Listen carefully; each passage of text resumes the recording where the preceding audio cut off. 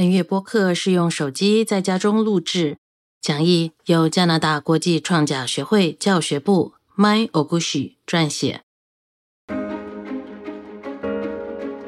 大家好，我是 Mai。这个月我们将会继续学习池田会长赠予未来部希望的正义后继3回讲义。我们将会学习最后一回显佛未来记，飞向下一世代，我的凤雛啊。讲义的开首，池田会长对在疫情期间不断的面对着各种不同挑战的宝贵未来部给予鼓励。他说，现在我想再次对高中部、初中部、少年少女部宣布，各位的前进正是宣告全世界下一代黎明到来的小钟。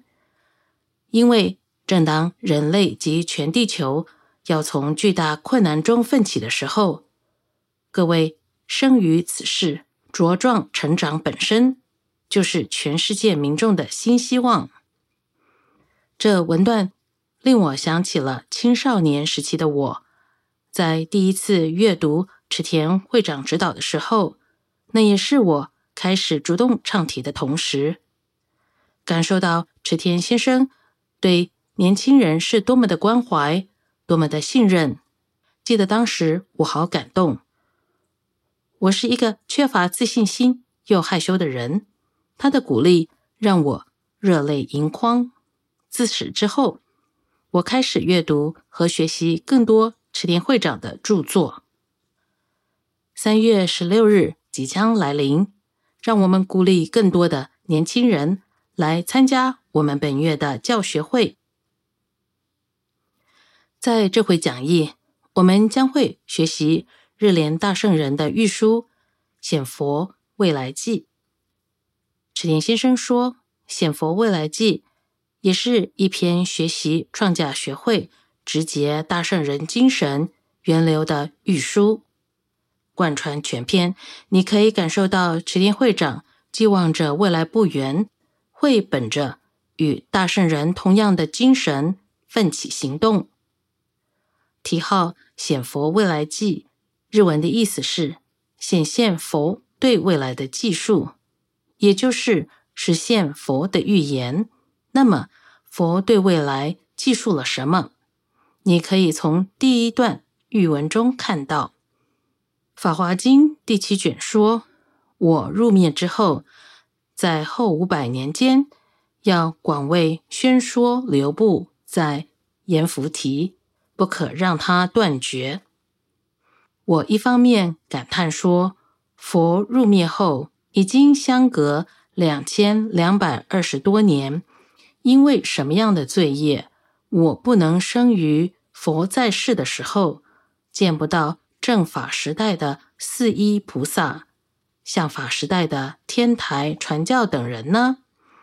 另一方面则欢喜地说，多么幸运啊，出生在后500岁，拜见这句真实经文。因此佛的未来记就是广为宣说法华经，并且不可让它断绝。佛法源于世尊，佛的心愿，他想从根本来解决众生生老病死之苦。他教导，不管谁都具有佛生命，谁都能解开这个终极课题。创价学会员凭着自他皆幸福的座右铭，觉知这个真理，并且努力达成从地球上消除一切悲惨与不幸。这也就是创价学会户田第2代会长的决议。这个通过弘法来达成社会正面变革的运动，就是广宣流布，就是佛的心愿。日莲大圣人为了民众的幸福，决议宣弘法华经中最重要的南无妙法莲华经大法。不过如池田会长所言，可是再怎么优秀的教导，如果后继无人，就无法广泛流传。他如此的鼓励未来部，传持的人就是指后继者的各位未来部，因此希望各位继承这崇高的学会精神，迈向21世纪，展现把人本宗教广宣流布自现代未来纪勇敢的前进。以下是玉书的另一节文段：月亮在西边出现，向东方投射光亮，太阳从东边升起，向西方照耀光芒。佛法也是如此，正法相法时代从西方向东方传扬，末法时代从东方向西方回传。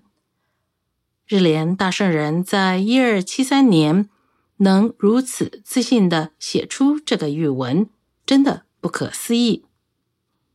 这透露了他的未来记，也是他是要将佛法从日本流布至全世界的一个强烈决议。池田会长说，这就是佛法西还。全世界的创价学会员在读完这段译文后，想必不仅仅只当作是大圣人对未来的愿景，而是我们一起与三代会长的自身决议。本篇译书后段有提到传教大师说，抛开低浅而修行深奥的是大丈夫的气概。池田会长说，我也曾以此为指针，赠予未来部的人才组凤雏会，希望大家不要被际遇所左右，或度过只求一己快乐的肤浅人生，要选择能为世界广布、世界和平此大目的而奋战的崇高深邃人生。这就是大丈夫的气概。大丈夫不仅指勇往正道不退的修行者，同时也含有杰出人物的意思。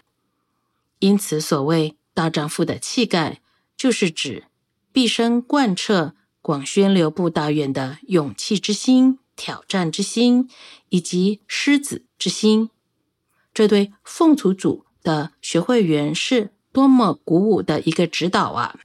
或许你们可以鼓励地区的未来部来朗读一些池田会长的指导。